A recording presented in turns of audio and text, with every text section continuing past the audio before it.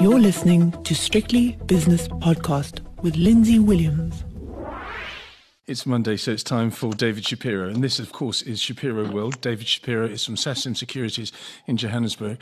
And I have to tell you that I was talking to David Shapiro just offline, just before this recording started. And I must admit, there was a certain amount of negative energy and fruity language going on when it comes to certain stocks on the JSE. David, I understand how desperately frustrated you are about things, because this morning I saw Discovery at 110, 111. I was talking to Greg Davies, our associate in crime, and he said, no, it's rallied very nicely. But apparently not the case, and not the case with Aspen, and not the case with Blue Label Telecoms. What's happening? Look, Discovery now trading down almost 7.5%, back to almost the kind of lows that we saw last week.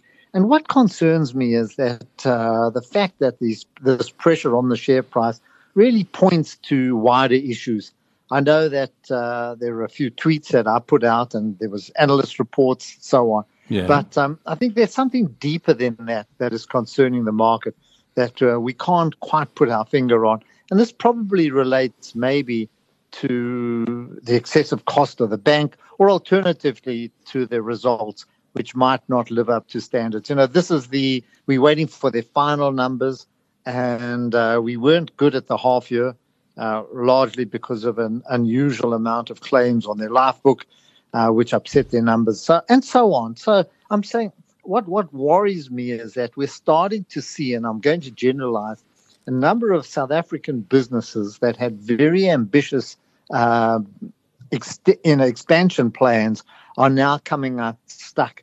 I think to a large extent the global economy or the South African economy has had an impact on their numbers, but also I don't know whether they've got the deep pockets to carry this, and there's been quite a bit of debt behind the plans, that they've carried out. So I look at, and the reason I get angry is I'm angry because South Africa, we haven't got that many companies to go into.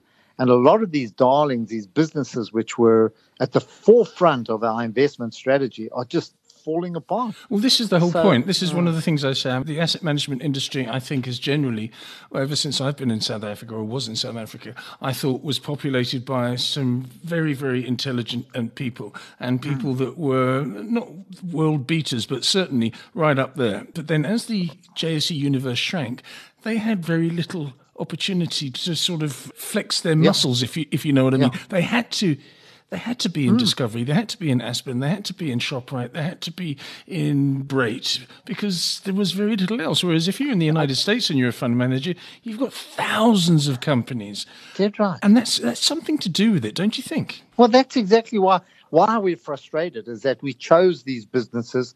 The media celebrated the abilities of these managers, and constantly giving them the benefit of the doubt, and they were going global beyond our borders and so on. And yet, as the economy shrunk, so we've started, or the global economy has come under a bit of pressure. So we're feeling the effects of these strategies. And Sasol came out. I know Sasol's recovering a little bit. Sasol came out on Friday, delaying their numbers. That's always a very serious issue. When you delay your numbers, it's a huge red flag. Big red flag. Dead right. Meaning, hold on a sec, we can't even get to the bottom of what's gone wrong. There are a lot of problems. This is in Sasol's case, it's a long-standing it's a long-standing project, but it's just been having problems all along.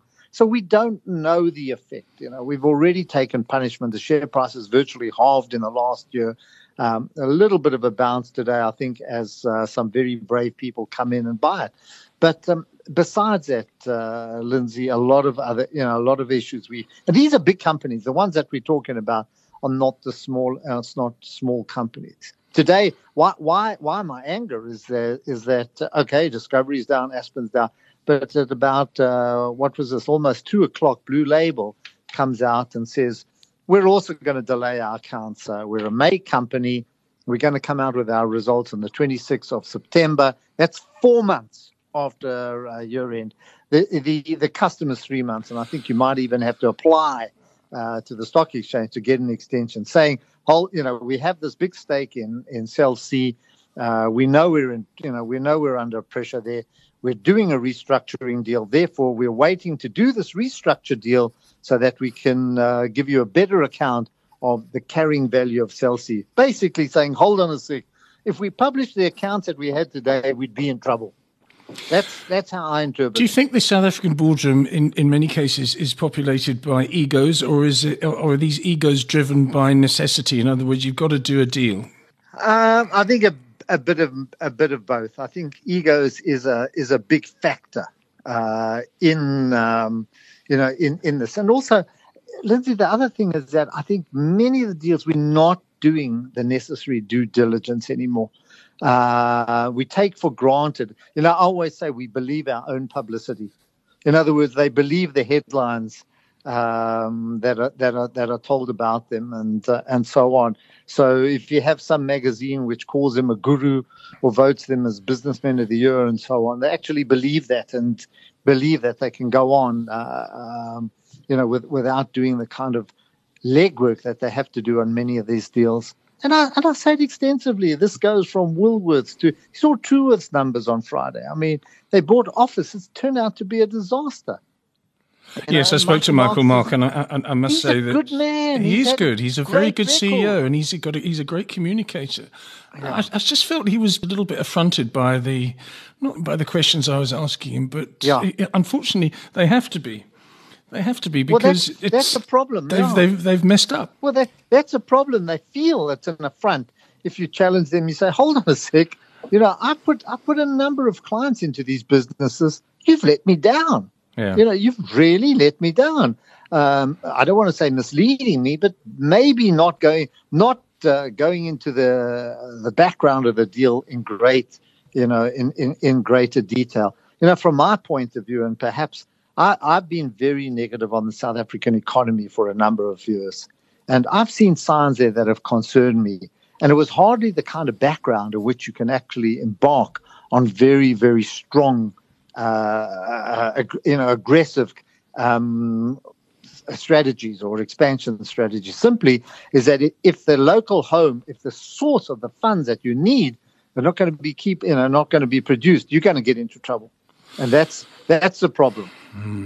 Blue Label, I think, comes out with its numbers later this week, but the Cell C story is an extraordinary one. It really is. That was a massive ego-driven acquisition. Blue Label it's almost like Trump. It's almost like Trump-like in its nature. I need to be the smaller company that built the big wall or bought Greenland. In this case, bought Cell C. It's very, very strange. I don't understand it, but there are some good Blue Label just. Yes. They came out with a trading update, but here, reading from the announcement, it says, accordingly, the board of directors wish to advise shareholders that its financial results for the year ended 31st of May will be released on SENS on 26th September. That's the ultimate time. Yeah, 26th of September. I thought it was the 23rd. That's a month. No, that's a month away. They should have come out. This week, but they're now delaying their results by another month. Yes, it says actually on ShareNet that they're going to be out on the 23rd of the month, but no, that's a disgrace. This could be this company could go. No, I'm not being nasty now, but this company could be suspended. Well, you see, what I'm pointing at, and I don't want to have a personal go at the directors or people. I know them very well, but this is another delay. When you have a delay like that says, what we were going to publish wouldn't have been palatable. We need to do this deal. We're desperate to do this deal. Otherwise, who knows where we could be. So, they couch it in words that are comforting to shareholders. But I get concerned when we start to see this kind of stuff. So anyway, I don't own the shares, but what I do, what does worry me is that it's corporate South Africa as well haven't exactly covered themselves in glory at a time where we're constantly criticizing government for the way that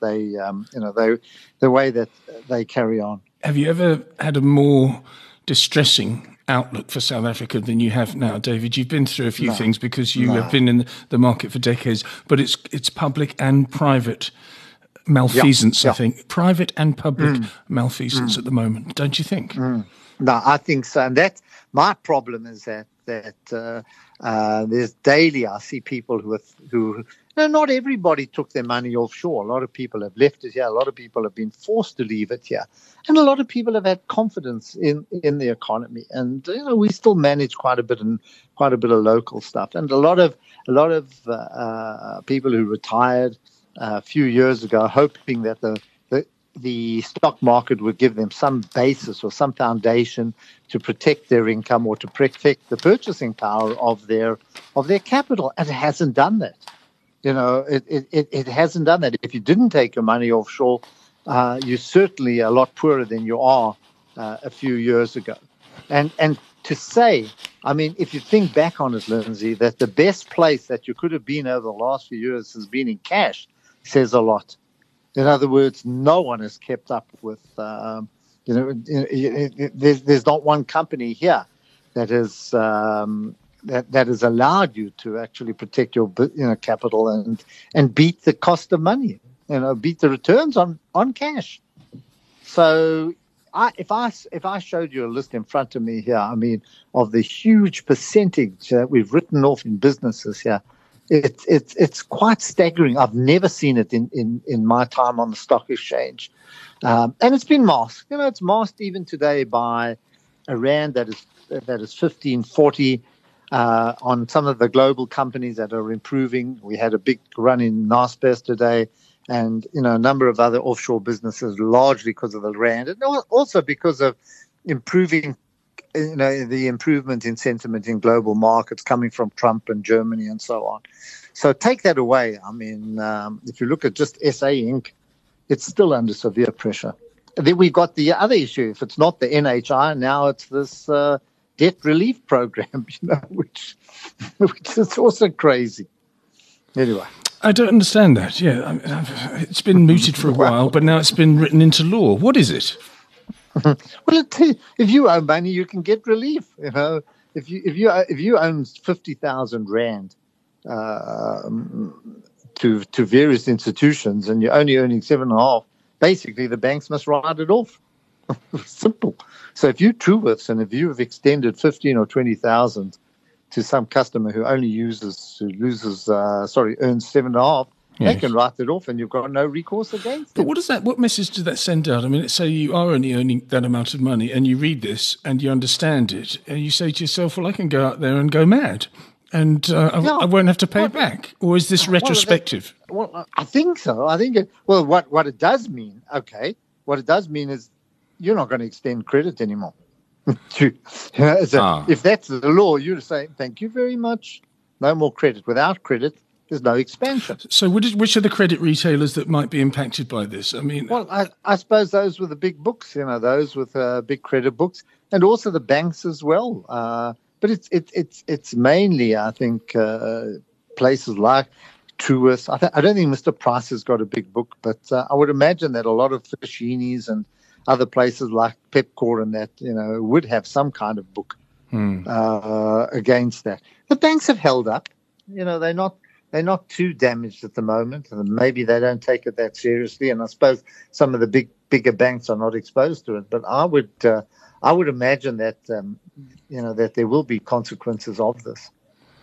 So it's a lot of these things, a lot of issues like that are weighing on the market. They really are, and luckily we've got the S&P and the Dow Jones looking to start the week on a positive footing after a 1.5% fall on the S&P last week. But can you imagine if we go into this recessionary tailspin, which many people are calling because of the inverted yield curve, even though the White House refutes this whole yield curve argument. But imagine if we get a global turndown combined with our domestic woes. Then we're in serious trouble, David. Never mind what we're talking about now. Yeah. In a year's time, you're going to say, "Lindsay, I'm not going to talk to you. I'm too depressed." Yeah. And now I know I'm close there now. Thank goodness for offshore. But Germany is now coming to the party. They realize they've always had some very tough budgetary constraints that came after 2009. In other words, they've kept their budget balanced, and they're largely an exporting country. But they're starting to falter now, and I think the government there have recognized that they might need to boost consumer spending. They're an export country into an economy that's not growing. But they only will do that if they go into what's called deep recession. Now, I don't know what deep recession means. They didn't grow in the second quarter now. So that's given the market a bit of hope that finally Germany will come to the party, and that you can't only rely on the EU, the European Central Bank. And I think the same will happen in the US and other nations as well. It has to be a combination. But I think there is recognition that the world needs a little bit of love and tender care, not only from central banks. And I think Mr. Trump is also realizing that Lindsay, I read a lot of editorials this weekend. Yeah. In fact, to be honest, on Saturday, I didn't want to touch anything. I just want to lie down and get rid of all the stress of the past week. But yesterday I went into the financial, and I think the fact that Arsenal won on Saturday also gave me a little bit of hope. It was a very impressive victory, 2-1 against Burnley. Well done. But came Sunday, you go into the FT, I go into The Economist, I start to read most of the European press or global press, and it's the same story. The anxiety is really the fear factor. What the fear factor is really uncertainty, and uncertainty comes because no one can read Trump and his trade wars. And I think he's realizing that he can send the global economy into a tailspin. And like a pilot, who's fooling around, goes into a dive, and then suddenly when he wants to pull up, can't do it. The world economy can get into that kind of situation where you can't pull up the joystick and stop the crash. So I think there is a realization that could happen, and that's given the market a bit of just some kind of comfort. But it's not. Listen, we're far from safe, eh? Don't think this is. What do you mean far from safe? Well, this is not. This is hope. One doesn't know the effects of the uncertainty that's gripping the market. Are people going to believe Trump? Are they going to believe China? Is this going to be a proper deal? Because as we've seen now with Tim Cook met Trump on Friday night. He had dinner with Trump at his golf club. And he said, listen, we import a lot of the stuff that we make is made in China. If you impose tariffs, it's going to kill us. And on the other hand, Samsung, which produces in Vietnam and Korea, is not going to be subject to the same kind of tariffs. Therefore, you're helping Samsung. You're not helping Apple. And he come back and he says, well, he's got a point. So those are the kind of arguments that we haven't quite sorted out that business people and people who run big businesses have to decide upon. Do we believe Mr. Trump, or do I now shift from China to somewhere else?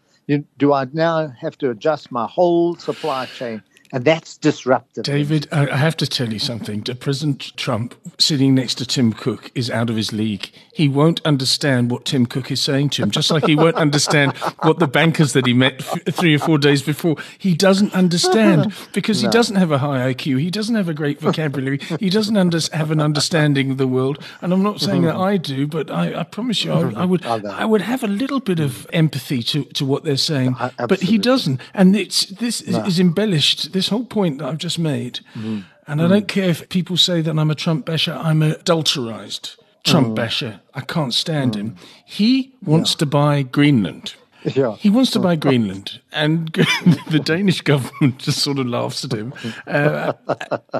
It's actually, to be fair, it's not such a bad idea, because in the 1800s, the United States of America wanted to buy Greenland because it's strategically, geographically quite important, and it's also has a lot of mineral resources and natural resources below its ever-shrinking ice cap. But and also 1946, I think it was Eisenhower wanted to buy it for $100 million US. But he's coming out there, and you know what he said when he was interviewed about it? He said, it's a giant real estate deal. He thinks he's going to make it Trump land, not Greenland. It's unbelievable. I have to laugh because I know I'm going slightly off the subject. But there was a wonderful, in the Lex column in the Financial Times of yesterday, there was a story on the number of people that are writing CFAs. And to a large extent, a lot of them are Chinese, and everybody believes that this is the path to riches. But they did make, and when I thought of Greenland, I thought of polar bears. And when I looked at their column, when I looked at the comment, they said, that there are 8 times more CFAs than there are polar bears in the world. I don't know. I can't understand the comparison, but it gives you an idea of how many CFAs we've got there. I mean, there are hundreds of thousands of them, and maybe we can send the CFAs there just to booster up the polar bear population. There's a great film called Other People's Money, starring Danny DeVito and a beautiful woman called Penelope Miller, I think her name was. But anyway, the joke was Danny DeVito was the lawyer, the divorce lawyer, and he said, "What do you call 100 lawyers at the bottom of the ocean?" And the answer was a good start. And it's the same. I'm not saying that CFA should be at the bottom of the ocean, of course, but yeah, there needs to be a rebalancing, I think, worldwide when it comes to polar bears and CFAs.